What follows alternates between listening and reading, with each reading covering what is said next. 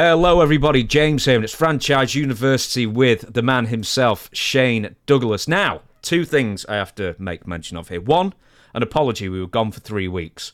That's owing to Christmas, and we were just busy.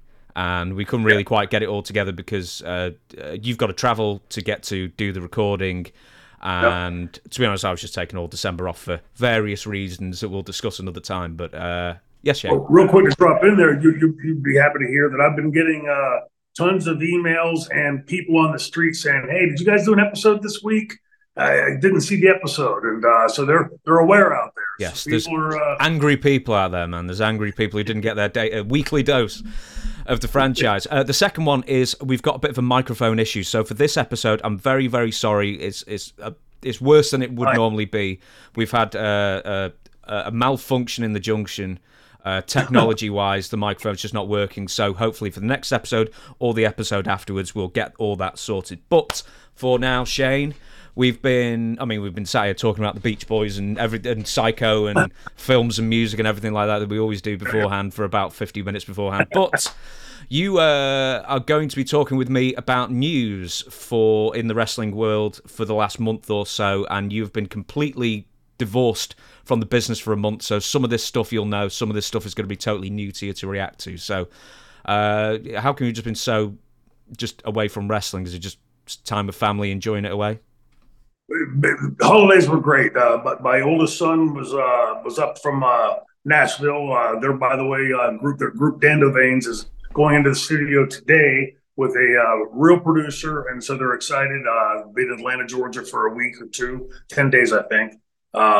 But the boys were over Christmas Day. We spent the entire Christmas Day, including one of the first topics we'll talk about, going and seeing the movie Iron Claw.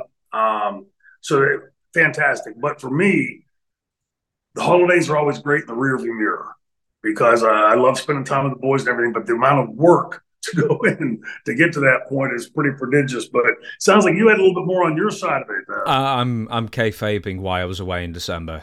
Okay. I'm sorry to use the wrestling terminology, but it just came to my mind there. No. But I was away for a while, and it was very nice, and some good trips as well, and also, you know, as soon as I got back, then happily people know from Dutch Mantel's show that Dutch got back and he's recovering as well, so everything sort of worked out and everything. But for now, we are going to go to the news, and you have alluded to it, and this is something that I'm not going to be able to watch until next month, at least legally.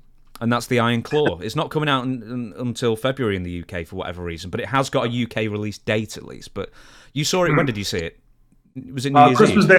Christmas Day. Christmas. Yep. Right. Let's have the let's do the Dave Meltzer 5 stars or 2 thumbs up or whatever you want to do. What do you think? Well, it's hard to give it 2 thumbs up because of the subject matter. But having Kerry and I in 1990-91 when I was in WWF, we traveled together. Got to know him really well and really, really enjoyed being around him.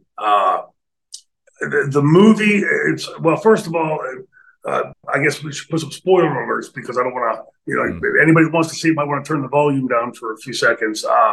They have Zac Efron playing Kevin Von Erich, and Kevin never had dark hair. So that's the first thing that threw me. Second thing is Zac Efron is jacked in this movie. I mean, he's humongous, built more like Kerry. And Kevin was always in great shape, but always leaner and thinner and, taller. So like the hair stuff, you sort of have to let yourself just go if you're that well versed in the Von Erichs. There is another spoiler alert. One of the brothers, Chris, is not even in the movie. Like they just sort of like written him out of the movie because I guess the studio said that another death would be too dour, I guess, too melancholy. But to me, that's the story, right? I mean, that's the whole point of the movie is that you're going to see. I remember the phrase "curse" being thrown around, then and now, and it's hard to look at that and not think that there's some kind of something bigger at work because, of course, you have Jack that died as a toddler, 2 years old, then. Of course, Chris and Mike and David, of course. I remember David vividly because that was right around the time I was starting to break into the business. And once in the business, I always heard, as good as Kerry was, and I'll talk about that in a second, and Kevin, and the family in general, the impact they had on the business, that David was by far and away the best worker of them all, and died, quite young, over in Japan, of course, in '84. So the whole story, I think, is bereft of like any kind of really good time feeling. It's You're going to watch the movie because those of us that knew the Von Erichs, or the fans that knew of the Von Erichs and their impact on wrestling, and it was big. Uh, we're all well versed in the story. The story really is sad. And I think it's a testament to Kevin, because Kevin was in and around all that and endured through all the same types of things that are alleged in the movie. But when he sold everything and moved to Hawaii to be able to have better control over the environs, people interacting with his kids, Ross and Marshall, I give him a lot of credit for that, because as they're breaking into the business, and I dealt with Kevin quite extensively. We were working on the promotion in Las Vegas because we wanted to use Ross and Marshall. And first of all, if Kevin's listening out there, thank you, because he put his trust in me that we would be looking out for them and taking care of them. We wanted to build on that Von Erich legacy. But the movie itself, as movies go, they've taken some creative license. Where Kerry shoots himself, why that even was changed. In the movie, it's right in front of the parents' house. In reality, he had gone up in the hills they had a massive ranch in Dallas. Little things like that. But to me, Zac Efron would have been much better suited because of the way he was built. And I mean, he is gigantic in this movie. And I understand he's a fairly small guy. He resembled in stature much more Kerry. But they did get into the movie about, and again, they glossed over it very quickly, about Kerry's foot being amputated. And I want to insert here for a second, because everybody I tell the story to, I urge anybody to go now, after they're done watching this episode, to go pull up Kerry Von Erich versus Mr. Perfect in 1990-91. Realize that he's working on basically a wooden foot that's in a neoprene sock, and watch him, how he moves around that ring. We've all heard the stories. Those of us that knew him could see it nightly, but the fans have all heard the story about what a stud he was, what a stallion of an athlete. And when you realize this is like pre all these incredible prostheses and things we have now because of these wars, realize that he's on an old wooden foot. I mean, this is like 1900s technology, and watch him move around that ring, and it's hard to believe that he's on one foot. It really is. It's just incredible what an athlete he was. But the movie itself got pretty deep into it. I understand that Kevin was involved with it. I've not been able to speak to him to know to what degree, but the movie doesn't gloss over any of that. As far as the imposing will of Fritz, deciding it's time for this one to be world champion over that one.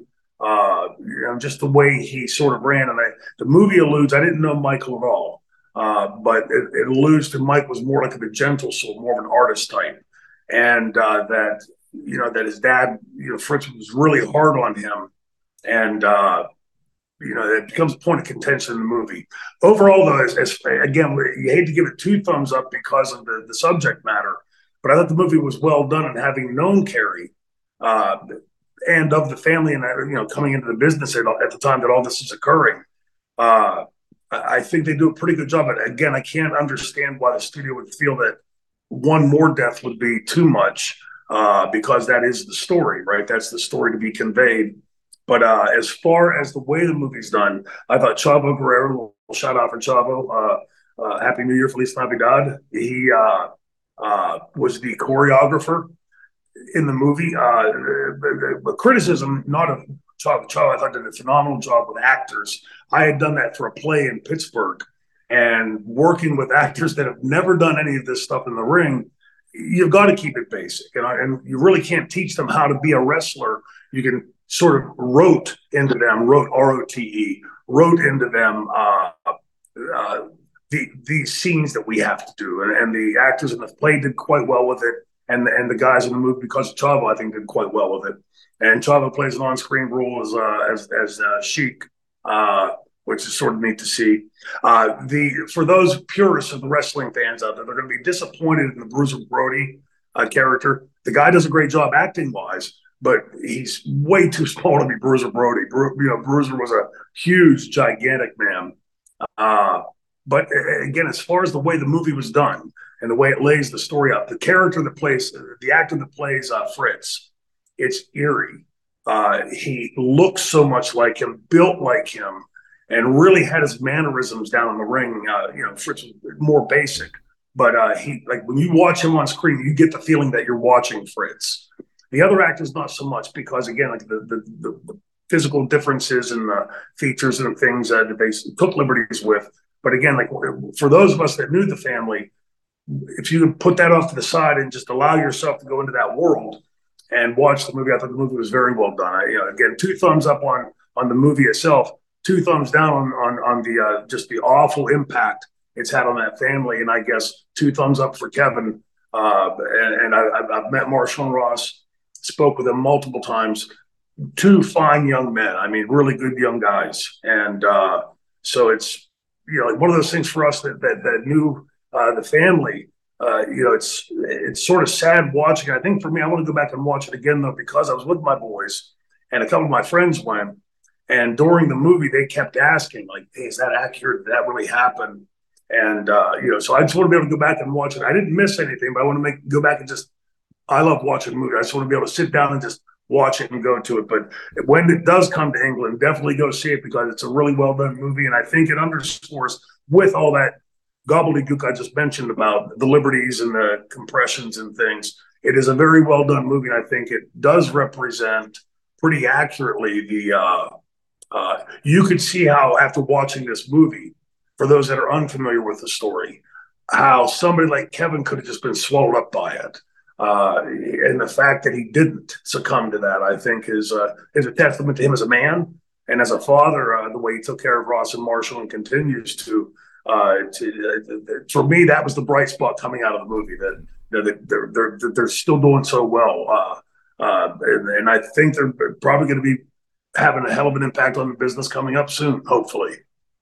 Did you ever see Bohemian Rhapsody, the film? I did, yes. It's the way you've talked about it, the way other people have talked about it. It sounds to me as like, if you know the Queen story like I do so well, there seems to be a lot of really unnecessary changing of facts for creative license. I never understood that. I mean, I understood when like Freddie Mercury told the rest of the band that he had AIDS at Live Aid, which he didn't.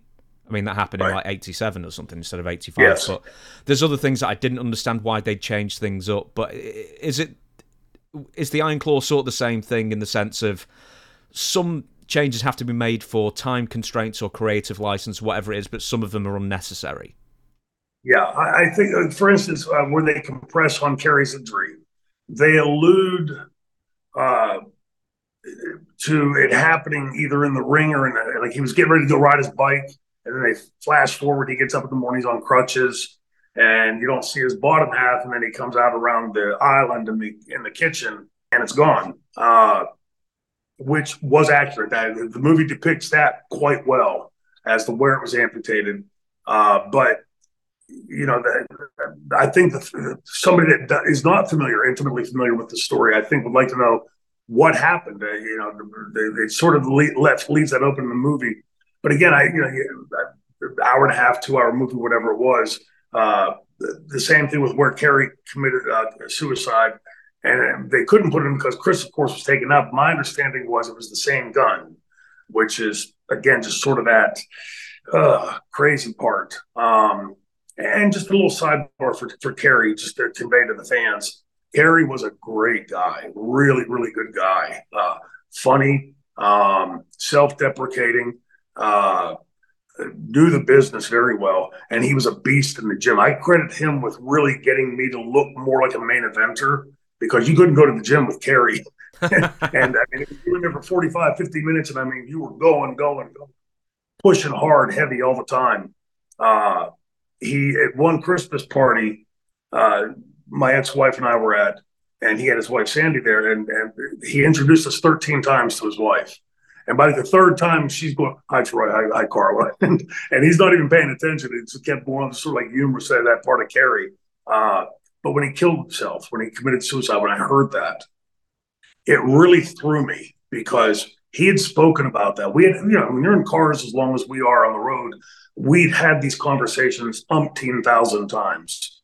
And he would always say, "Can't do that, Shane. Can't do it. God says you can't do that, man."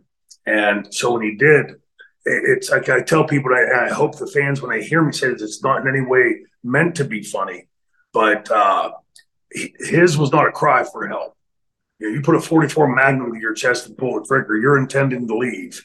And the fact that he must have felt that hopeless for any of my friends that have died by their own hand. There's so many fake friends in our business, but each of us have those close friends that we can intimate with. And it breaks my heart that Kerry didn't feel that he could have reached out to a myriad of people that I'm sure he was friends with over the years. And you just, again, knowing him, you sort of put yourself as best you can in that position and thinking that however bad it is, it can't be that bad. And so for anybody out there that's listening, the little PSA here that begins to have these types of thoughts, please reach out to somebody. Please get some help, because I can assure you things on the other side are always much, much better, and things do get better. So, again, that's like my little sidebar for Carrie. But, yeah, the movie, I thought they took liberties much like they did in Bohemian Rhapsody. And some of them I don't understand why, like the glossing over the injury, how he was injured, putting him in front of the parents' house when, it could just easily been shot somewhere else. Things like that. And I think the choices for the actors playing the roles. Again, I know it's unfair because I knew the family, but it's for me, it was hard. Like halfway through the movie, I kept telling myself he's not Carrie, he's Kevin. I had to keep telling myself that. And just the final thing, the character that they chose, the actor that they chose to play Flair, I thought it was a very poor choice. Now, Flair is such an iconic, and we're going to be talking soon about Halloween Havoc. And we were watching a Ric Flair promo, and just wow, how great he was at that.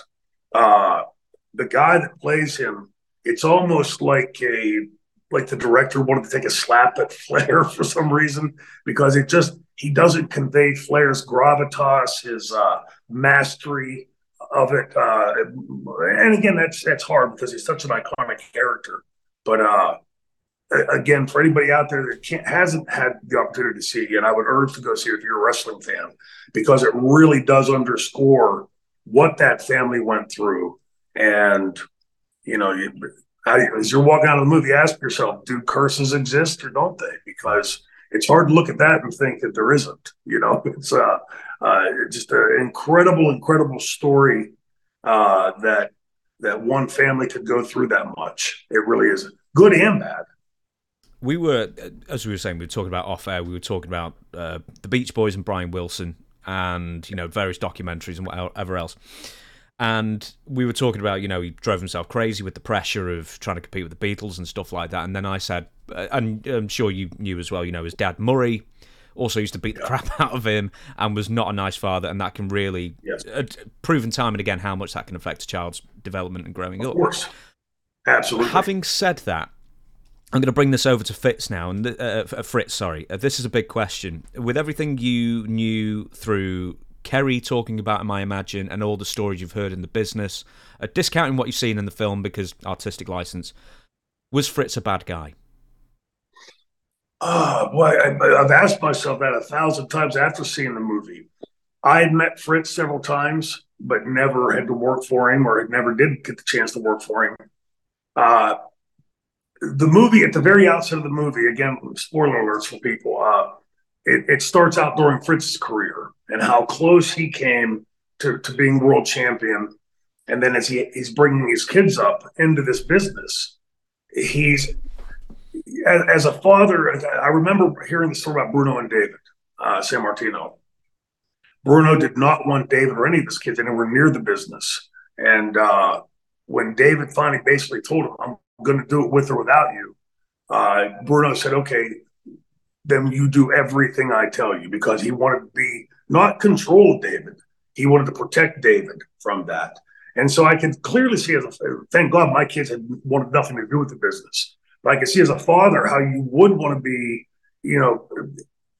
like David or Kevin is with his kids, like not lording over them or anything, but you can see once that door is open, that Pandora's box, that this business has been pretty rough on a lot of people, and yours included.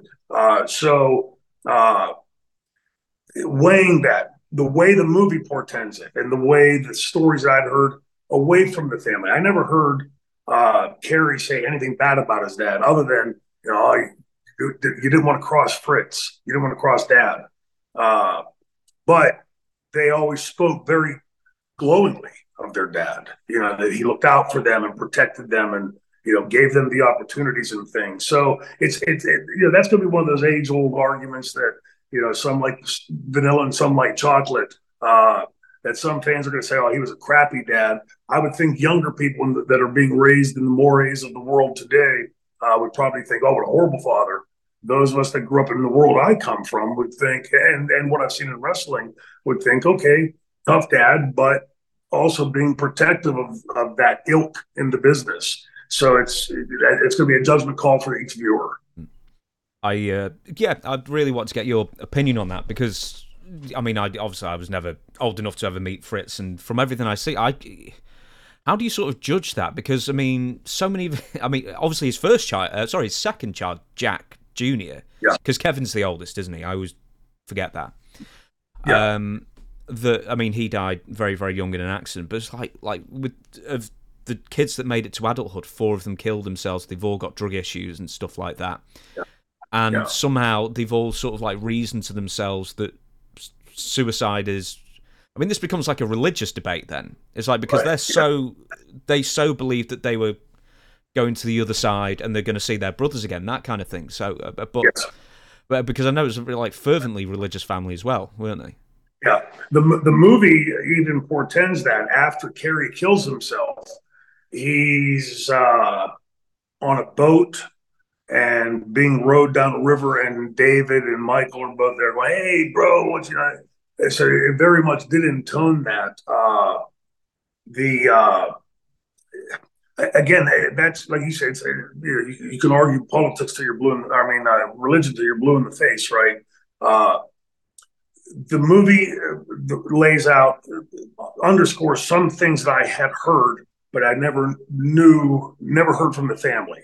But the things I'd heard in the dressing rooms and in the buildings was that Kevin has a world title shot in the movie, takes a hard bump and has trouble getting up. And then after that, his dad pulls him out and pushes Carrie towards the world title slot. It was like he was picking this one over that one and like sort of moving around. Again, I've never heard that from the family. Can't say that is 100% accurate. I don't know. I've heard it. But again, my wrestling brain and then my father brain, I'm thinking like, if my kids were coming to the business, I would certainly want to position them, not just because of chronology, but which one is going to be most successful at this point. So again, it's one of those things. I would love to hear, and I'm sure he's probably spoken about it, what Kevin has said, because I've always found Kevin to be a pretty straight shooter. Anytime I've had to speak with him and things, and that hasn't been a ton. But I would like to get Kevin's take on that and hear if he's spoken about that publicly, because again, it's your father, right? I mean, we only know what we know. Another thing I think that needs to be added in there, the way you had just set it up, is that in Dallas, because this family, world, the wrestling organization, world class, and everything they were doing, they were like bona fide rock stars in Dallas, in that area, and in Texas. So there was a lot of leeway given to them that probably would have been given to somebody else's kid. And Carrie included. My understanding from Carrie was that he had explained the pills, because we'd be in the car and I would say to him, "Carrie, got to be careful with those. We know what happens with that. And he would say, oh, and when he realized I knew his foot was gone because he would never undress near any of the boys. We would drive the building together. We'd walk into the building, and Carrie would always go some opposite way away from the dressing room. And you get in the dressing room, you drop your bag, you say hello to everybody, you settle in. It's probably 45 minutes to an hour before you're really done, dressed, gear, ready to go. Harry would go around the corner and seemingly, like in less than 5 minutes, come into the dressing room and he'd be completely dressed. He's just in blue jeans and a polo shirt or something. Now he's in all of his gear. And to this day, I don't know how he did that.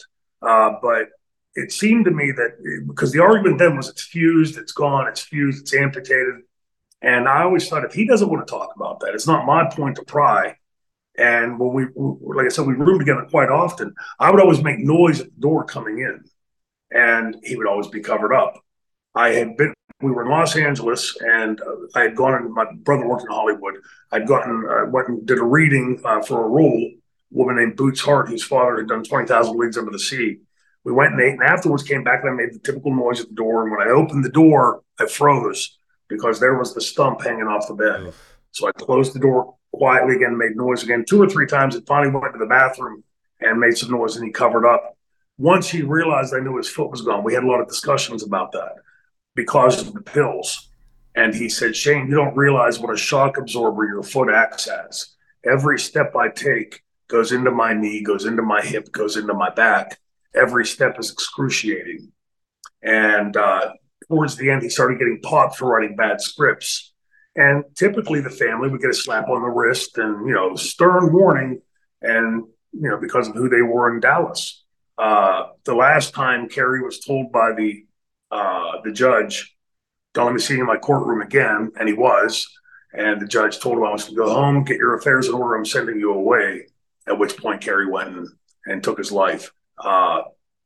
So there were a lot of other outside influences on the family, not just Fritz. So again, that's going to be in the eye of the beholder. Each person that watches is going to come away with something different. And I'm sure there'll be some fans out there based on the movie that'll think Fritz was a devil. And there will be others, again, probably mostly from my generation, thinking, okay, dad looking out for his kids, maybe a bit heavy-handed, but I will add this and I'll shut up. I wouldn't father the way that he fathered. But again, nobody in this world gets to say, well, my way's right and your way's wrong. But it was at times tough to watch. We will. We're going to shut the podcast down now. We've talked about the Iron Claw. No, it's right. We've got plenty of time for lots more news. This is one of the biggest pieces of news of the last month or so, but it's quite old news as we're recording this now. Yep. Is that Tammy Sytch was sentenced to 17.6 years. And because she's in Florida, she must do at least 85% of her time before she's eligible for parole. And I'm sure everybody knows the story. I'm going to very quickly just rattle through it because, I've read it so many times before, but March 2022, Tammy Sytch, almost 4 times over the legal limit for blood alcohol, crashed a sedan in a high-rate speed into Julian Lasseter 75's car, Daytona Beach, kills him, injures 3 people in the car in front of Julian Lasseter's car as well. I believe she was driving. I think she gave the excuse something to do with she was getting ingredients for tacos or something like that. Anyway, that was the excuse she gave. She ends up getting arrested quite a few weeks afterwards, and then she gets her bail revoked on May 13th. And what else should I add? Yes. So, did you see any of the actual judgment itself? Because it was all live streamed. Yes. In fact, you can imagine that my phone started, going crazy. Everybody, hey, you're watching this. And everything you said is the way I understand it. I don't want to in any way get anybody to misunderstand what I'm saying. I'm not giving Tammy a get out of jail free card.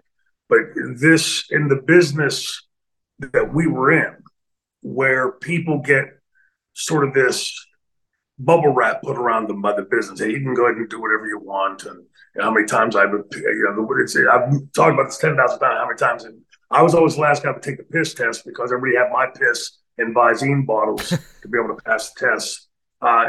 Just those sorts of things that somehow we get treated differently. And many respects. I think in Tammy's case, that didn't serve well. The young girl that I'd first met in ECW, I was aware of Tammy and had met her, like say hello, but to get to know her in ECW along with Chris, very intelligent young lady. Had told me at one point that she was accepted to medical school. This was at the same time that I was prepping for med school. And so I would throw things at her and she knew her stuff. So I can't say that she was accepted to medical school, but I know that she knew medicalese pretty well. Medicalese can get sort of daunting for lay people. She was pretty crisp with it. All had a fairly good head on her shoulders, understood the business pretty well, seemed to be very much a level-headed girl. And I keep asking myself, through all those drunk driving incidences, where again, she was obviously treated differently. Most people get popped once or twice and they're in like serious trouble. And she sort of kept getting this little slap on the wrist and pushed off to the side. And again, that doesn't make it okay. But you can see from her point of view, well, I've done this before, I can do 2-3 weeks in jail, whatever. Me, I couldn't spend 5 minutes in a jail cell. Well, to interrupt you, actually, she has spent time in prison before for this. So, it's a series of DUIs, and then she probably did like 6 to 9 months on one arrest. Yeah. Eventually, and that didn't dissuade her from carrying it on anymore. Before I let you go back off again, I'm going to tell you what she got. So obviously the 17 and a half years, she served something like 500 odd already with remand, so that's all in the bank. She will serve an additional 8 years in probation, including substance abuse and alcohol education orders, $10,000 fine. This is the one I found funny, 50 hours of community service. And her driving license is gone for good. Now, did you see any specifically of the expert medical witness testifying on Tammy's behalf? I did not. Well, here's the... it sort of becomes a bit comedy-like a bit. So the medical expert says... the video is far too long to show to go through it, but to wrap it up, Tammy suffers from PTSD and probably CTE from all those concussions that she was never in matches for. And then symptoms of bipolar disorder and various dissociative episodes, and of course borderline personality disorder. Now, after the medical examiner who was brought in to testify on Tammy's behalf is grilled by the prosecution basically says, how do you know all this? I mean, have you got any proof? And it's like, and then, Tammy filled in a questionnaire. Oh, Jesus. So this guy had no knowledge of Tammy before this. So 90 minutes, either face-to-face or reading the questionnaire this medical examiner had with Tammy. And then the prosecution said, well, where are the MRIs and brain scans to prove the history of Tammy's physical issues, including CTE? I mean, you can't... With CTE, you can't definitively prove it, but, a history of head injuries and stuff.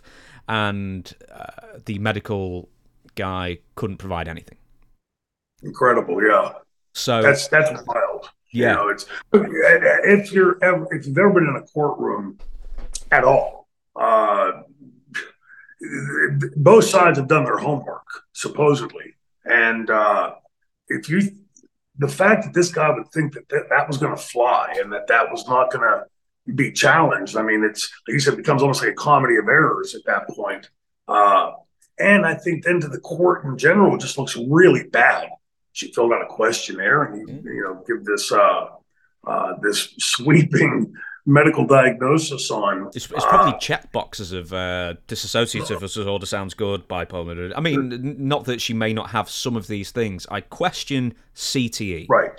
Because I mean, she may have been in a few like hair pull valet kind of matches, but how many? I don't remember seeing Sonny ever take a bump. Maybe not like Franny did, not like Franny. So, like most of the cat fight stuff, I'm sure in her career, because she did have a few matches, but, the CTE stuff, I think, is cumulative, long time, night after night type of thing, professional football players and now wrestlers, boxers, were, starting to find out. A few days prior to this happening, I had seen Tammy at WrestleCon. Maybe it was WrestleCade. She and Francine were there together, so I went over to say hello to them, and we spoke. But Franny and I were at WrestleCon in Dallas that year, And Franny kept, texting on the phone between fans, and I said, like, who you talking to? She said, Tammy. And I said, hey, look, be careful. I said, because she's gonna have to, like, yeah, I'd heard other stories, and I just didn't want Franny getting like too close there and ended up getting yanked in. And so she's gonna end up killing somebody. And I said it like just like an off the cuff remark, never in my dreams hoping or believing that would even be possible because of the girl that I had known. And she said, I just said that. And she held her phone up, and Tammy had responded, I'll never let that happen. This is 2 or 3 or 4 days prior. So Franny, of course, texted me first. That was the first I heard of it. And I was like, oh my God, no. How? My understanding is that this time she was making quite a bit of money, doing the sex stuff on online, thousands and thousands and thousands of dollars per month. So if you wanted tacos, or I had heard that she was going looking for a boyfriend, fill in that blank, whatever the reason, call an Uber, call a taxi, rent a limousine. But I'm sure if she could do it over now, like I always talk to my kids, like the moral for everybody listening out there is there are no do-overs. So you got to make sure you've got it right each time as much as you can. To be honest with you, I thought she got off light. I was expecting like 25 plus years. I don't know anything about the parameters. Let me tell you the parameters. So the prosecution was recommending a maximum of, I think, somewhere around 27, maybe 27 and a bit, 27 and a half. So she got about 10 years less than was possible. So in that sense, you should think herself lucky. Yeah, well, especially because, again, like when you're involved in this kind of any kind of case, the first thing you do is go radio silent, right? Regardless of what's being said out there. Well, I'm so glad you mentioned that, because I've got 2 quotes from Tammy Sytch after the, let's call it the incident. A fan asked her how fast we were going when you slammed into the poor old guy, stopped at a traffic light and killed him. His life ended for what reason? Were you on your way to a fire, or drunk, or high? And then Sytch responded, about how fast? About 10 miles per hour, which it wasn't. Since I was slowing down to a light, but the guy who she killed, Julian Lester, but he had a heart attack. And then she adds, nothing to do with my seizure. So she was claiming that she had a seizure behind the wheel and then somehow killed him at 10 miles an hour, and then he had a heart attack.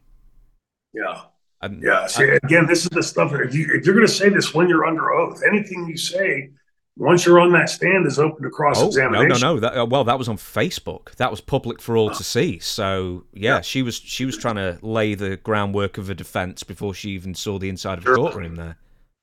Yeah. Well, my understanding too is that from a mutual friend that she was online a day or two after, like MFing people that were burying her online. I'm so glad you mentioned that.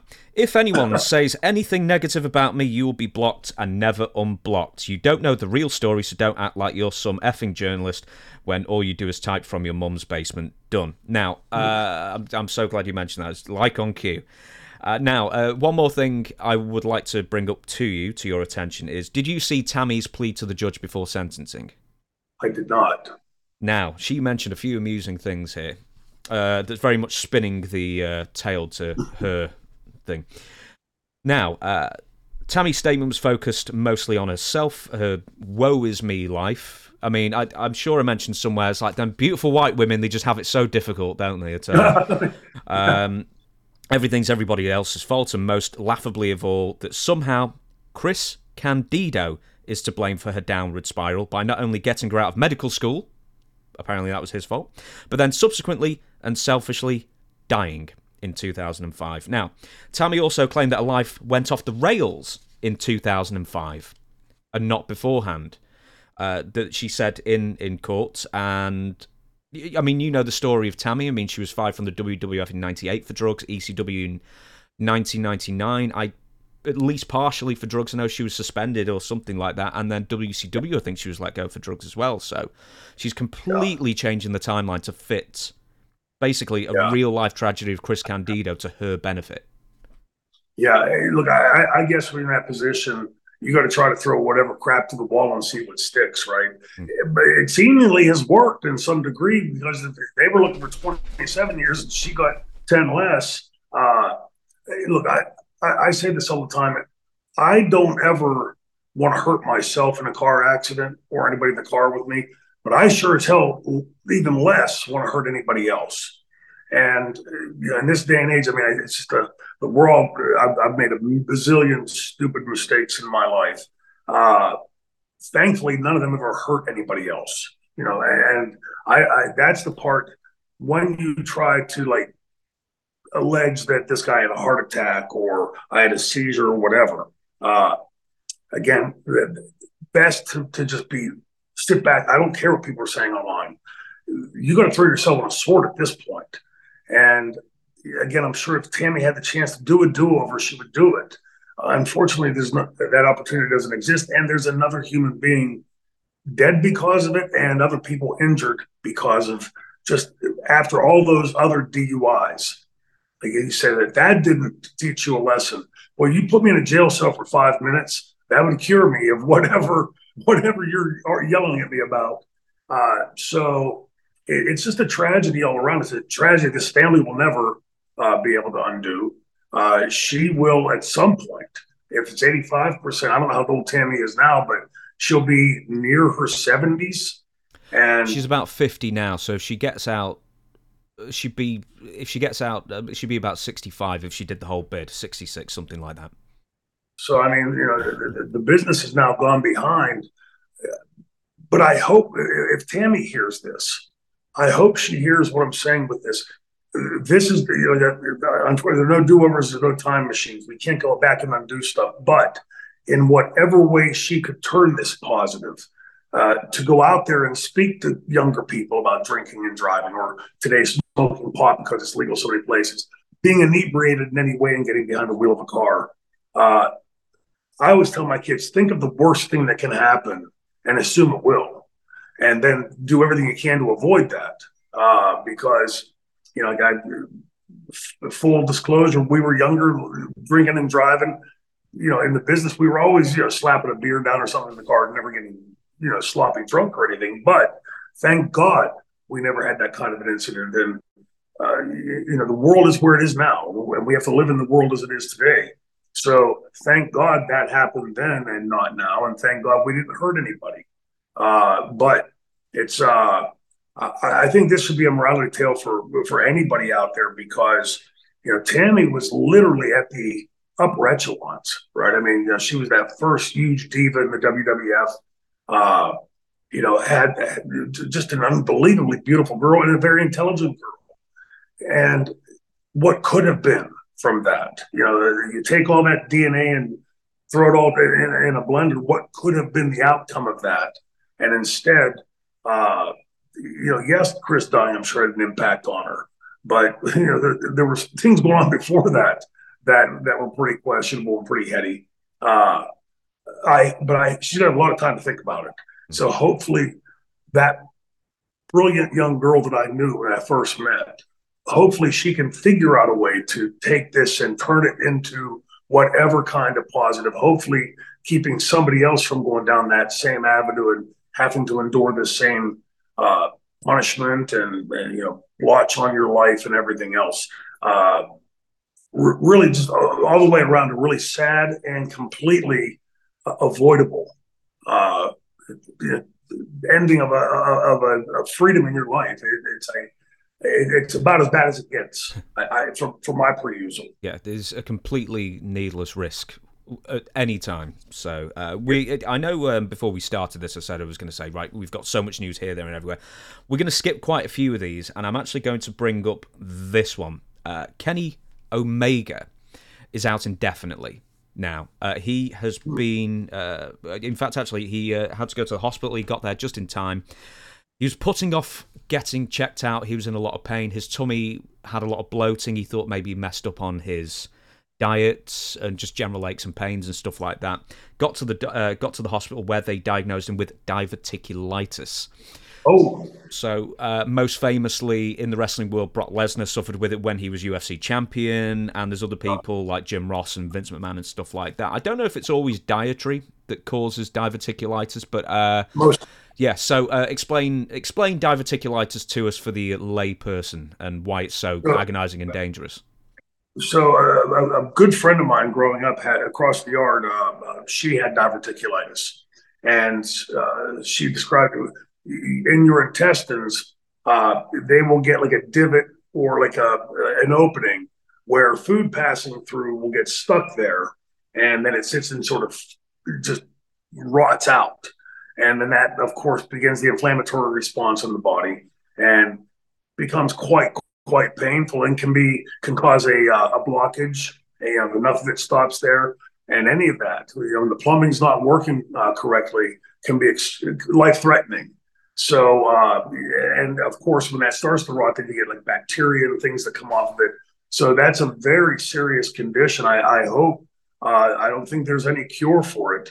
Oftentimes, surgery they'll try to like maybe remove that piece or whatever. But once you start doing that, having intestines removed and things, it really becomes a life altering type of ordeal. Kenny's young enough and good enough shape that hopefully he'll be able to get whatever treatment and move beyond it. But I had said when he left a couple of years ago, and then it was announced that he had like 12 surgeries or something. I was like some crazy number of surgeries. And I said then, and I hoped I was wrong, that it's going to be tough for him to come back. Having a surgery or a few surgeries is really difficult. To get yourself back in the shape and into the mindset and bump shape, what we call bump shape, where your body gets sort of conditioned to take in the bumps and things. Having that kind of surgery that early on in life, in his mid-30s, is a really tough thing to overcome. Better medicines today, better medical techniques, better dietary stuff will all work in his favor, of course. But it's at some point you have to begin to look down the road and the way I always tell it to friends is that I had kids when I was older, and so I didn't want to be that old dad that couldn't go out and throw the ball with your kid or whatever. Hell, I'm out there playing Nerf guns and stuff with them back in the day. There's a life after wrestling, and you have to think about that. It's hard when we're young and invincible, but I think Kenny's had enough of a taste now of the the injuries and the amassing of those injuries and what that caused, and now this. Hopefully, if he wants to get back in the ring, he can get to that point. But it's time to start to think about after, like moving down the road. Somebody was just telling me about Bobby Roode and that he's working behind the scenes at WWE. Great guy to have back there. I'm just perplexed as to why he was never world champion, because he was a stallion. He was a stud. Is a stud. But for Kenny, the same type of thing. We have to all make our own decisions on how we're proceeding and moving forward with the business. And hopefully for him, whatever it is he wants to do. But I think he can bring a lot of wealth of experience in behind there, and run, be able to run his life after that and not be, we've all seen, some of the guys in our business that are just really hobbled up and, crippled up and banged up and have all kind of medical issues, and far too many dropping dead young. But I hadn't heard that about him. I wish him the best with that. But listen to your doctors, because that's a very serious condition, although so many people walk around with it. Next on the agenda is, well, actually, I just want to mention this as well, is that this sort of couldn't really have happened at a worse time for AEW, because MJF has just gone out injured. Adam Cole, who's just been revealed as like the main heel of AEW, is still injured and will be for quite a few months, apparently. Daniel Bryan's injured, even though he's still wrestling. Kenny Omega's now out. Chris Jericho, fans, with recent allegations and stuff like that, have come out, been pointed to him, let's say. That we don't know if he's going to be accepted in the main event at any point soon. Well, I'm going to leave the Chris Jericho stuff because there's very little to actually go on, so we'll sort of wait for if there are any more accusations or if there's a pattern of stuff like that. We'll leave that there for now. Killer Khan, which I told you about this beforehand, and I don't know if it's my accent that you just can't hear me say K or whatever, but I think, what do you think I'm saying, like Gilly or something? Yeah, I thought you were saying Gilly Con, like you're like a sister or something to Tony Khan or maybe Nick Khan. Gillian Khan. No, it's the father of Tony Khan, Killer Khan. He sadly passed away at the age of 76. So he left the WWF and the wrestling business just completely done in 1987. He was just on the tail end of a WWF run. He was working with Hogan a lot. Maybe he made enough because he worked with Hogan a lot on the house show. So maybe he just made enough to just retire, and then he became a restaurateur and bar owner in Tokyo with various different establishments, and he worked the front. He worked at the front. You know, people would go up to him and shake his hand and ask for a photograph for a signature or something. So it was good stuff. He was serving customers when it wasn't so much a heart attack, but it was essentially his just an artery just basically just went boom. Just exploded. Yeah. Aortic abdominal aneurysm. Yeah, yeah. It was all. Yeah, it went completely. It just went completely. He was pronounced dead at the hospital. I don't know if you ever met Killer Khan. I know you're in the WWF in '86, so maybe you'll have to answer this more as a fan. But Killer Khan, did you ever meet him? And your predominant memories of him? Had never met him. My memories of him were the first I remember hearing of him. He had been in the WWF briefly and was in a match with Andre and broke Andre's ankle. Is the story that they spun. I don't know if that was actually something he had done to him or whatever. It wasn't. No, he broke his ankle. Andre broke his ankle getting out of bed. Okay, well there you go. And they said on TV that Killer Khan did it in Rochester, New York. So whatever reason, it was in Rochester, but it never happened. Yeah, and it made he was suddenly the big heel, right? Like he was this big guy, and his look and everything, the way that he wrestled.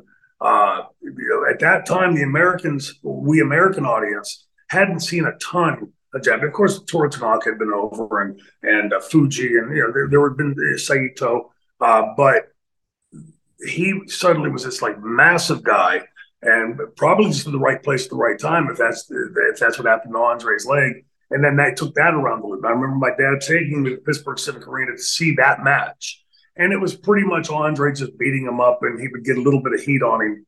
But I do remember meeting him. So it must have been in those early years of going up to WWF to get the experience. Was quiet. Nice guy, but quiet. He would walk around and shake your hand and say hello and off. I don't think he understood language very well. Is the way I sort of took it.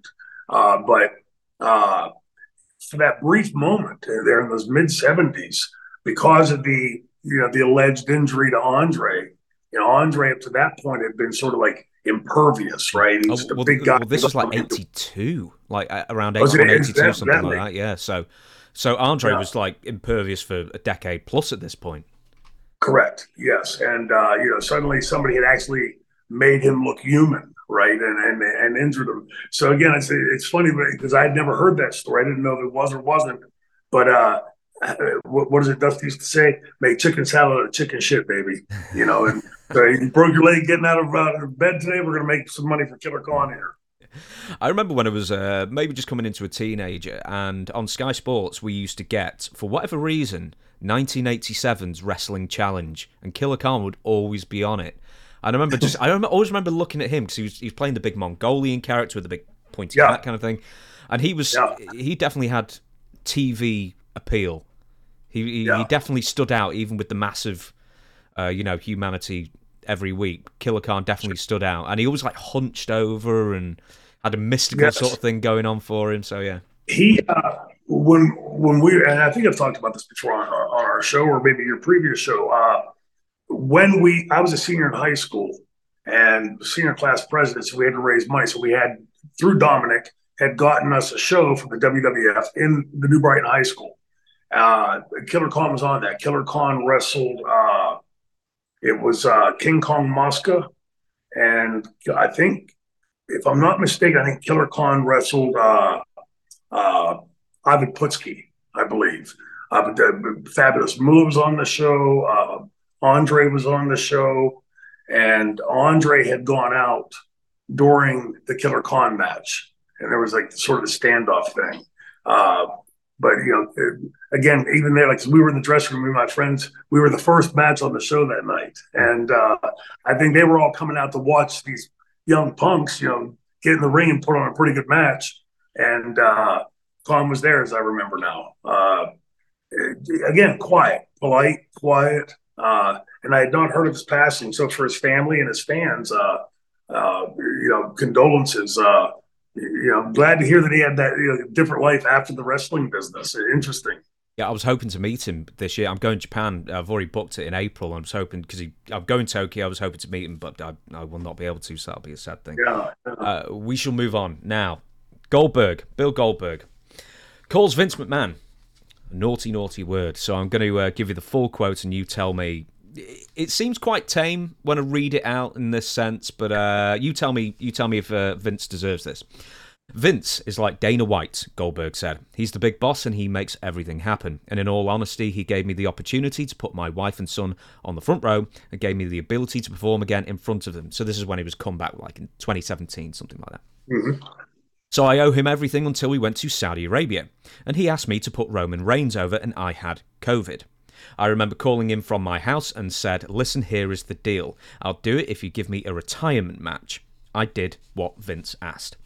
As a performer, I was 56 years old. As a human being, you're conscious about how you look in a bathing suit. Especially 2 months prior to being in that bathing suit, you couldn't work out because you had COVID. I put myself in a horribly shitty situation to get what I wanted to. Is misprinted where I wanted to. But to satiate him and give him what he wanted. Problem is, he never held up his end of the bargain. Vince is a piece of shit as far as I'm concerned. Well, there you go. Well, I'm surprised a bit because Bill rarely talks that way. Like when he's speaking publicly about somebody, he's really polite. But I think he puts that in context quite well, right? A guy that's the whole character was based off of body. Suddenly you're putting yourself out there at a point where you probably shouldn't be. But the part about Vince not reciprocating the deal, big shocker. I mean, how many you can just take that segment out and plug that into like 99% of the other interviews that people don't about Vince. My thinking on Vince is like when I saw the stuff from Endeavor, and you and I had spoken the last time we recorded, is I was surprised they cut him loose that quickly. My belief in this, people that I've spoken to, is that everybody's of the belief that something is going to come of this FBI investigation.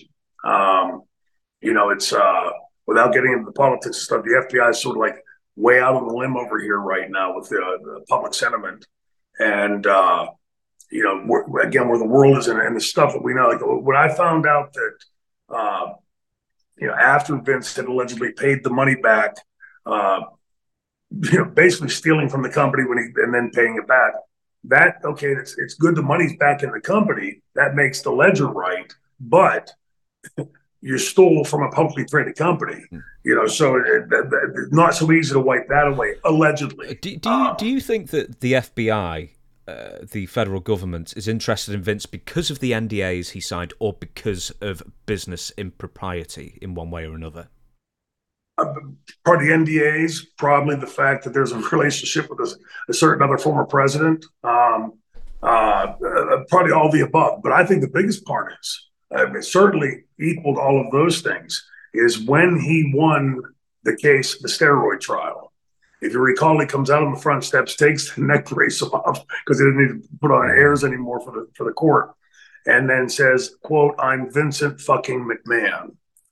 You don't poke the federal government bear that way. Like I always tell people, understanding government and teaching it. People come and they have careers and they retire and they move on. So it's not just so easy because if that person is the person that should have gotten you and didn't, they're going to, as this young kid James comes in and say, hey, here's a file I want to keep an eye on, right? And 30 years from now, you're going to pass that file on to somebody. Just take the high road. If you're for the federal government was like 97% of its cases. If you're one of those fortunate 3%, take that as a gimme, as a gift from Santa Claus or somebody upstairs, and take the high road and move on. So I'd say this probably a little bit of all the NDAs, the stolen money, even though paid back allegedly, the NDAs, and certainly playing into this to some degree somewhere is an FBI that was a little bit butthurt from not winning that case, and Vince rubbing their nose in it. But yeah, the people that I'm speaking to are of the school belief that something will be coming of that. I'm a big fan of Bill Goldberg. A lot of people watching, or some people really aren't. But horses for courses and that kind of thing. I really, really think a lot of Bill. I've never had the pleasure of talking to him. You've spent a good nearly 2 years in WCW with him. I'm sure you talked to him and wrestled him, in fact, many times. From what you know about Bill, does he take the business too personally? Because he seems to really, even in his late 50s now, something that happens in the wrestling business, it really seems to get him right in the heart, and he has a he can't, in the sense of, when you say take the high road, I'm not saying take the high road, but he can't ignore it. He has to, he takes it personally. Bill's a great guy. I have nothing but good things to say about Bill. When I wrestled him one time, and we were in the ring one time together there, he came to me and, said, what do you got a couple ideas, and he starts to open up on those ideas, and he stopped himself and he said, I'm sorry, I'm talking to Shane Douglas. He said, I'll listen to you, something along those lines. And so I really respected that. Bill, my take on Bill is two things here I think that need to play in. Bill is very much a hard on sleeve type of guy. He does take things personally. And I think the reason he does is because everything he does is to the umpteenth degree. He wants to be as good at that as he can be. He came into our business quite late. I guess the story goes after Kevin had seen him bouncing somewhere, Kevin Nash. And when you come into those dressing rooms, I don't care how big and tough and physically imposing you are. When you're young in that dressing room, you're very well aware, unless you're delusional, of what you don't know. When you're watching these other guys go out there and have these easy, what seemingly looks really, really easy matches, effortless looking, and so I think he was always trying to live up to that. He'd come from this great football career, and coming into the dressing room where he's really not well versed at all in. I always found Bill to be incredibly respectful, personable, never off-putting or nose in the air type. So I have nothing bad to say about him. The fact that he said that, I think he did, newsflash, promoters lie, and promoters named Vince McMahon lie proficiently. I'm surprised that he's saying it out loud, because it's sort of like we chuckle at it when we hear that, because it's almost quaint, right? That he expected him to live up to it. But yeah, I think that's probably why Bill went public, and he realized, I like how he thanked Vince and said, "Hey, you gave me the opportunity to wrestle in front of my son and my wife." And then lowers the boom, a lot more tactfully than other people I know would do it, right? But yeah, I've got nothing but good things to say about Bill, and I know that a lot of people, fans in our business, have certain opinions, and people in the business have certain opinions. I've never had cause to say anything bad about Bill. I've always found him to be professional, respectful, polite, personable. So it's just sort of funny, like, for me to hear like the Bill that I know. If you'd have told me like what person and gave me a list of 10 names said this, Bill would probably been the last person I picked on that list. But yeah, it's again, it's a little sad epitaph here. The fact that we hear this so often, when I first started going public with stuff like that, people were like, "Oh, you're get your balls cut." I don't care. I've always tried to speak truthfully to stuff, and for better for look, if you dislike me because I say the truth, then sorry, I don't know what to tell you. In my business, there's far too many guys that come out. "Oh, he's a great guy. What do you call me? He's a fantastic guy. He's a great guy." And then something happens. Then they go, "Oh, there was the famous story about at least infamous in Pittsburgh, Mark Madden, who had been a big Ric Flair fan, right? Nate, call it Nate, Nate's this, Nate's that.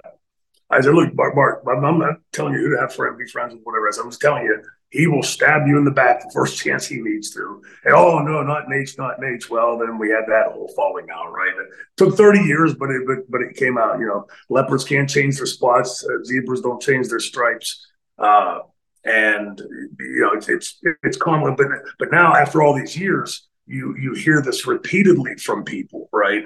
Both about Flair and now about Vince. And I don't think that's just can't all be sour grapes, right? There's this litany, almost routine thing that happens, and then you hear the stories. This screw might be turned a little different, or that nail might not be there, but it's the same wall bill, right? It's the same story over and over again, and I think that speaks volumes. Next on, and I don't know if you ever even talked to this chap, because it seems that so many people never did. Lance Storm told a story very recently that when he went back to WWE for a few months just before COVID hit, he was doing the backstage producer agent role, and he said that even though he heard this next fellow on his headset occasionally, he never met Kevin Dunn, the director producer, basically the second most important person in WWE, WWF for the best part of 40 years now. So Kevin Dunn is officially done with WWE as of 31st of December. Now we can talk about the politics of why he may be gone or why otherwise, but we don't know. So there was a memo sent out by Nick Khan saying after 40 years, Kevin Dunn helped build WWE, etc. He joined before WrestleMania 1. There's stuff about other kids his age were playing Pac-Man, and Kevin Dunn was, working on the road and breaking his back to help build our company, and just how grateful officially the WWE and everybody else is to have Kevin Dunn for that many years, and now he's riding off into the sunset. First off, any memories at all of Kevin Dunn that you know of? Did you actually speak to him at all? Worked with him, yes. Yeah. Oh, really? Yeah, he seems like almost like a mythical figure that barely anyone ever saw backstage, but maybe in the mid-90s he was a bit more personable. Well, I wouldn't go that far. He was when I was there as Dean Douglas, and I'm sure I met him. What was his first year? You say 91? His first year was before WrestleMania 1, so 84, I think. Yeah. Okay, I was saying that in my memory, it seems that I remember him being around in 90 when I was there, 90, 91. Yeah, he will be. But when we were launching the Dean Douglas character, if you recall, I told you that for the first several months, I was just going to the studio on Sundays and recording video vignettes. And he was one of the people that when Vince had walked out of the room, said he liked the way that I had done that last one better, as everybody in the room did that day. And that's 199%, every single person, hair, makeup, lights, cameras, Jim Ross, Michael Hayes, Stan Lane, Mike Dunn, Kevin Dunn, they were all there. Also the same thing. And as soon as Vince came in, we review Vince. I found personally in the bit that I worked with him, doing those vignettes in that kind of an episode for the fans that can remember talking about that. I found him to be very uninspiring. Working with the likes of Dusty Rhodes or Bill Watts or Paul Heyman, these very prodigious. It's renowned my stories about these guys. I can tell you the bad side of these guys, but I also the yin and yang. I will also give them credit for the things that I learned from them. And I can honestly say I really never learned anything with Kevin Dunn. And working that closely with somebody, we would do 5, 6, 7 of these vignettes per weekend. And, for somebody that was supposedly so hands-on and everything, I saw none of that whenever I was there. Now, that's not to say that he wasn't prodigious in other areas and with other talents. Me personally, I had seen very little. He was just sort of somebody there taking up space.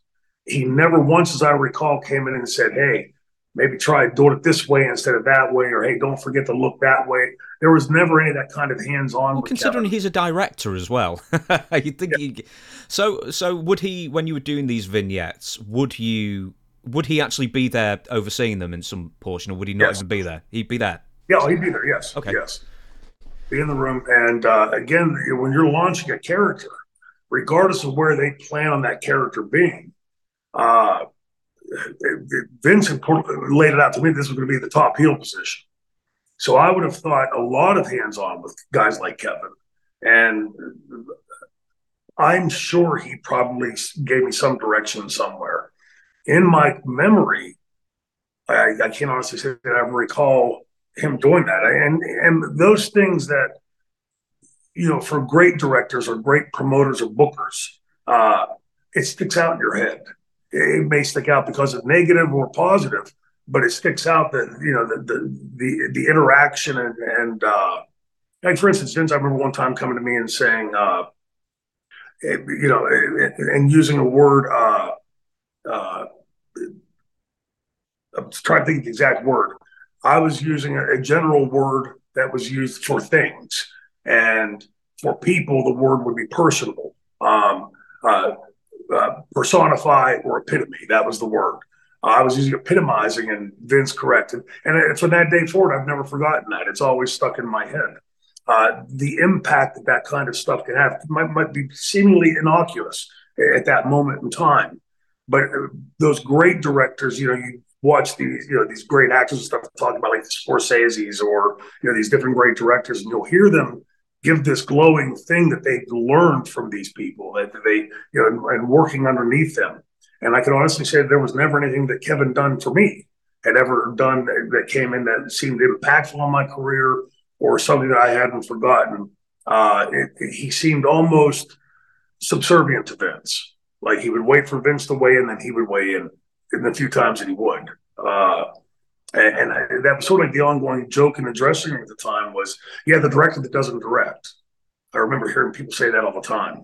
And at the time, I think I was taking it more like he's giving me the benefit of the doubt. Like, he knows I can do a promo, so he's just staying back out of it. But I can honestly say, and I don't mean to be mean on it, when I say uninspiring, I can't recall a single time that Kevin Dunn came to me and said, "Hey, Dean, hey, Shane, hey, Troy, try this instead of that," or "let's go for this," or whatever. Very, very lackadaisical, hands off. Did you know at the time how important he was in the company? Or because he basically was second in command, essentially. Yes. Yeah, it was, there was a less than, what's the word I'm looking for? A less than favorable nickname that was pretty often used, which was Chipmunk. Hey, have you seen Chipmunk? Is Chipmunk around? And I think when you give somebody that kind of name, like, there was a Flounder in high school, right? Flounder is not the kind of like name. Hell, I will get named Flounder someday. It's and I don't think Chipmunk is another one of those. But he, it's. I'm sure just the fact that he was there that long and everything. A lot of fans watching, but he was responsible for this or that. I'm unaware of any of that stuff, but I'm sure it must be there. He wouldn't have been there that long. Now, we're going to talk about Dean Malenko. Now, Dean most recently has been working in AEW as a backstage producer, and he has undergone, according to Jim Ross, successful surgery. So, Jim Ross recently made mention on his podcast that Dean Malenko recently had brain surgery to help improve his day-to-day life. This is the quote: "I saw Dean Malenko. Malenko's had some health issues. I saw him there. And he had brain surgery, and it stops his shakes from the Parkinson's, and it has..." This is a quote. He's had the surgery. He's such a sweetheart of a guy. So I didn't realise you could have brain surgery to alleviate symptoms of Parkinson's. So we obviously know about the shakes. What else about Parkinson's is characteristic of that disease? Once your muscles begin to tire, which is quite frequently because they're always active, you can get really horrible spasms. The tick and the flailing types of things, the uncontrolled, the loss of control over muscular contraction.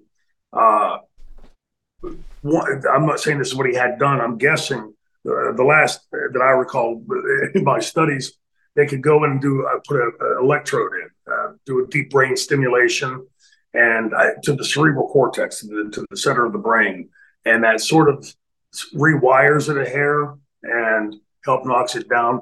If that's, I take Jim Ross at his word and what he's talking about, and I'm really happy to hear that for Dean. You don't want to see anybody have to endure, these horrific things like that. And Dean is much quicker witted than I am, and so it was always fun to be around because he always, just makes something. You had to listen closely. He might hit you with a zinger if you weren't paying attention. And Francine and I were together at the ECW arena with the pandemic a year or two ago, and Dean was there, and he was having a rough time that day, but still sharp as a tack. He's one of those guys that hears a joke and he can tell 10,000 more. I can't remember a joke to save my life. And, you'd have to always listen because he's always just going and going and going. But I'm really happy to hear that for him because, again, like that's, as we age, I can tell you, I'm starting to realize more of my dad's words that tell to get old. And I used to like Cavaliers, it was better than dying young, Dad, the alternative. But you start to learn, thinking, oh, this ache in my back, where'd that come from? Oh, my knee hurts. These little aches and pains, things that are just part of it, or that, like this, like a really life-altering type of thing.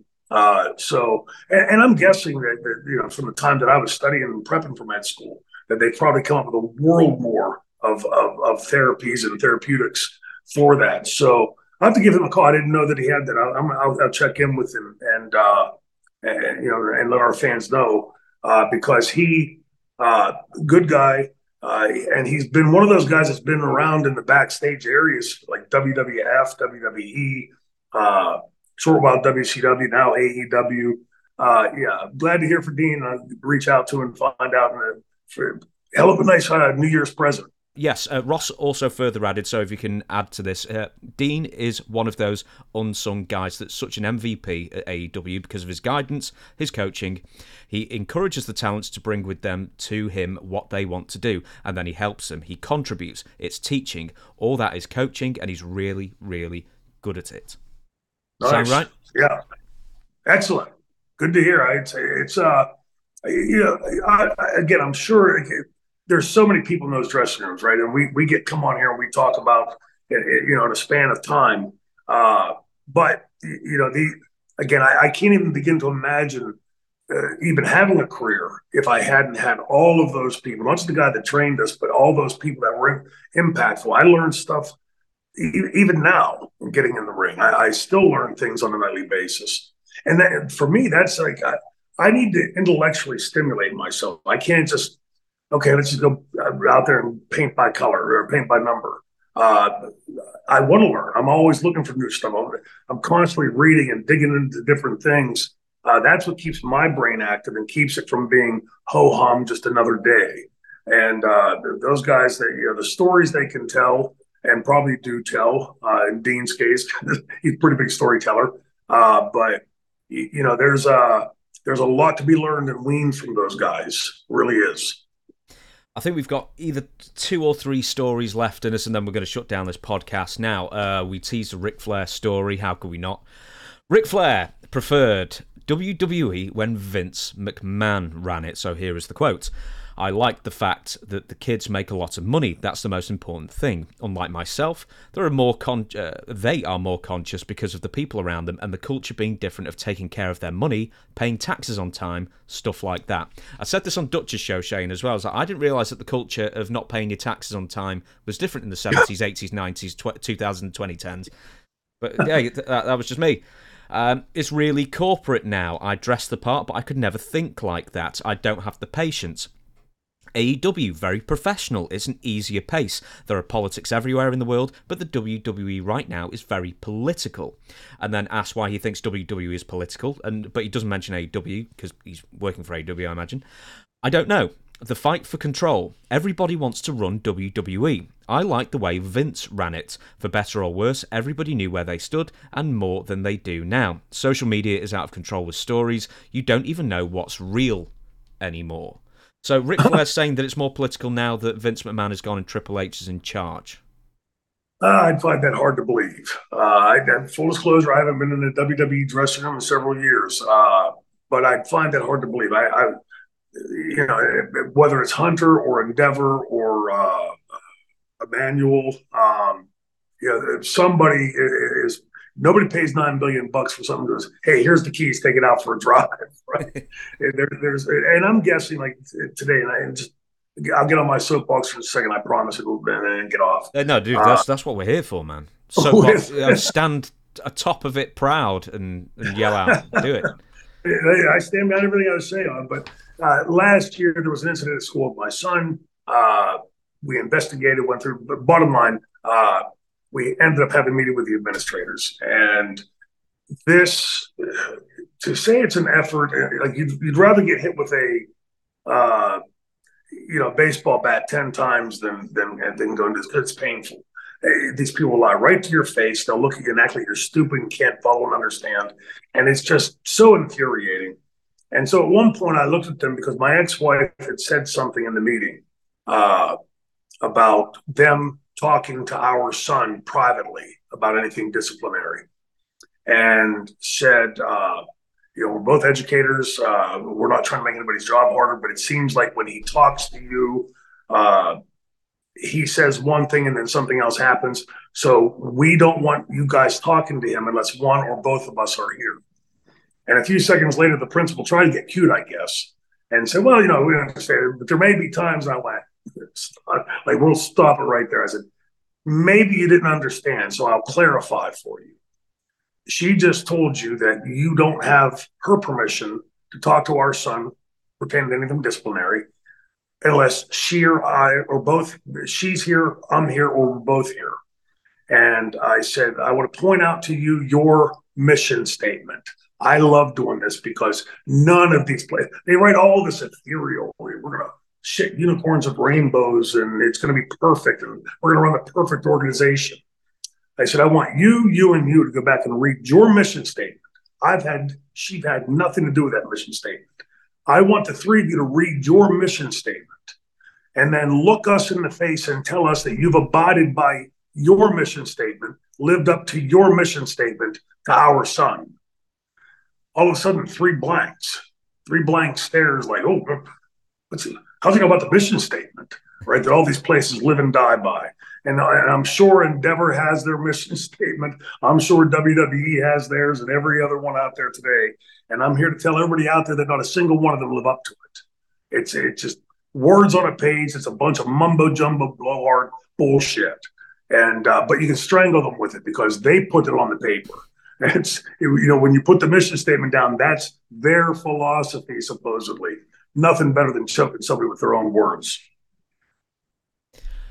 I don't know how to follow up with that then. Rick, it's all about politics, I guess, but yeah, as you said, you weren't really in the locker room. You've not been in the locker room for a while, so you don't know the culture since Triple H. I can only imagine. Yeah, I can only imagine. But look, I think you nailed hit the nail right on the head. Rick is now working with AEW, so suddenly the politics are better in AEW. Yeah. And next week when he goes back to WWE, they'd be better there. It's just like every Intercontinental Champion is the greatest Intercontinental Champion. Of course it is. We may end up on this one because this is quite amusing. I always like when two wrestlers long retired just have a beef with each other after 25 years and they start airing it on social media. So it always makes me laugh. It's just, yeah. So this one is Booker T has been threatening a defamation lawsuit against Ahmed Johnson. So last year, apparently the latter, Ahmed Johnson, tried to spread false narratives about his time in prison, his being Booker T's. While speaking on a podcast, Ahmed Johnson challenged Booker T to a debate after all their issues. He also claimed that he might reveal an alleged secret about Booker T's time in jail if Booker T keeps insulting him. So, here's a quote. I would love to come on the show, this is Ahmed Johnson talking about, I think, and have a debate with him, or whatever they call it.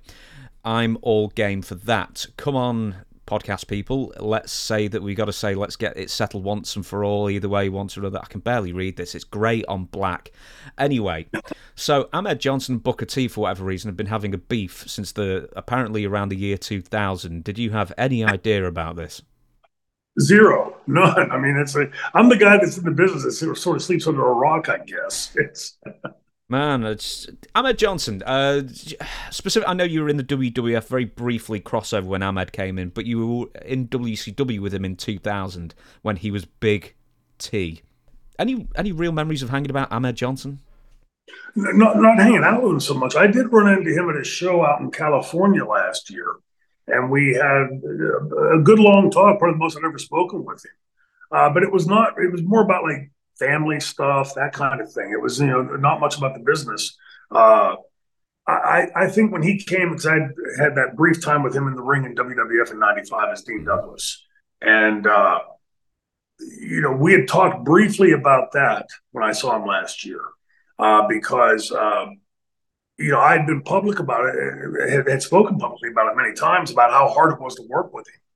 And, with the things that he had told me last year, that he was being told, like, it's like, go out, it's supposed to be like a job match. And, well, it's not supposed to be a job match. You've got two named guys. So this is what he's telling me. I wanted to fly on the wall at the time, but that would be very indicative of what old school promoters would do. They would come in and say, "Hey, James, I thought you and Shane got along." And he's, of course, "Hey, wait, we do. We get along great." He goes, "Well, you didn't hear from me, but he was talking shit on you over there on this other podcast." And they do that because then once you start bickering amongst yourselves, you're not going to go, "Hey, Vince, we want more money. We're doing a good job here." So that wouldn't have surprised me if they told him that. Plus, he was fairly new to the business at that time. Again, like I mentioned about Bill earlier, Goldberg. He was fairly new to the business and hadn't been, in that, around the business, and all the acumen and all the things that go on that you learn over years of being around the business. But yeah, I was completely unaware of any issues with him and Booker. I just a little sidebar is I think I know Booker much better. Book's always been fairly open book, no pun intended. I have a tendency to believe what he says. So, I've always, Booker and I have always gone along great. And not that Ahmed and I didn't. It's just, I think, and suddenly, it's like you said, all these years later, suddenly coming to light, and then these allegations, well, I'll bring this secret out or that secret. I'd be curious to hear what the secret is because, and if it was something that Booker hadn't spoken about, I'd be surprised. What was if there was one, a rep with Ahmed in WCW in 2000? Because he was only there briefly, so I don't even know if you remember what he was doing there. Him and Booker T were fighting over the name T. So he was Big T and Booker T was Booker T, and they had some legal fight over the name T that Ahmed won, and then Booker T couldn't be Booker T anymore.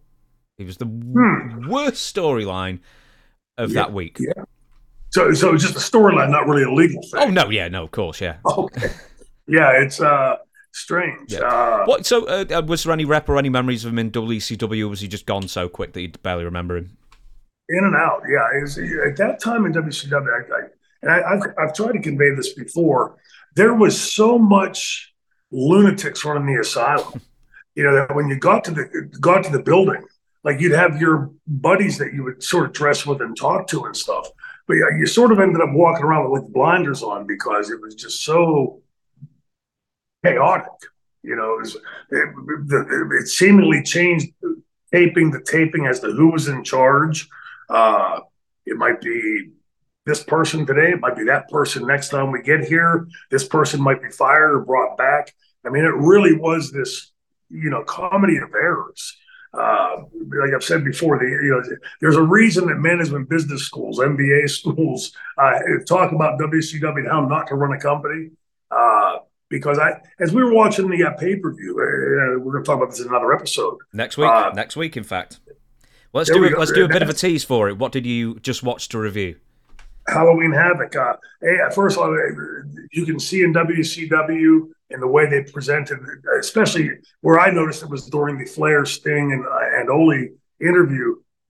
Flair's in the background, and the lighting is so bad you can't even see him. It's like a silhouette in the back. The NWA, later WCW, begrudgingly was pulling themselves into this newer modern era that WWF had perfected because they were still 3 feet in the old school. They were just fighting this. We'll do a little bit more, and just said instead of just embracing. I still maintain that what I saw on that show and looking back and what I recollect from that time, WCW still then always had much better wrestling. Now the booking might have been not quite as tight. The presentation in many ways, like lighting, was lacking. But Halloween Havoc. I think we'll get into it good in the next week's episode because there were several things that stood out to me about the wrestling, and I'll mention them then. But to me, that was the again what jumped out and always does when I look back at this older stuff is the wrestling itself, the story that's being told, for the most part, by the time you get to those pay-per-views, is being told. And I'll say this about the Halloween Havoc that we'll talk about next week. It really underscores how crazy it is that the franchise became this heel that they love to hate in Philadelphia because, boy, there's a rough crowd in Philadelphia for the Dynamic Dudes. Boy, I tell you. Man, Chris texted me while you were watching it, and he just went, Shane's killing himself watching the rough crowd on it. But anyway, that's the tease for next week. Thank you very much, everybody, for watching. We don't have any plugs or anything like that, so all it remains to do is do the sign-off. Over to you. Hey, happy holidays to everybody. Happy New Year. The 24th makes a great year for everybody. Happy, healthy, memorable, safe, and let's try to get the world on a little bit level of a playing field and away from this insanity. Appreciate you dropping into Franchise University.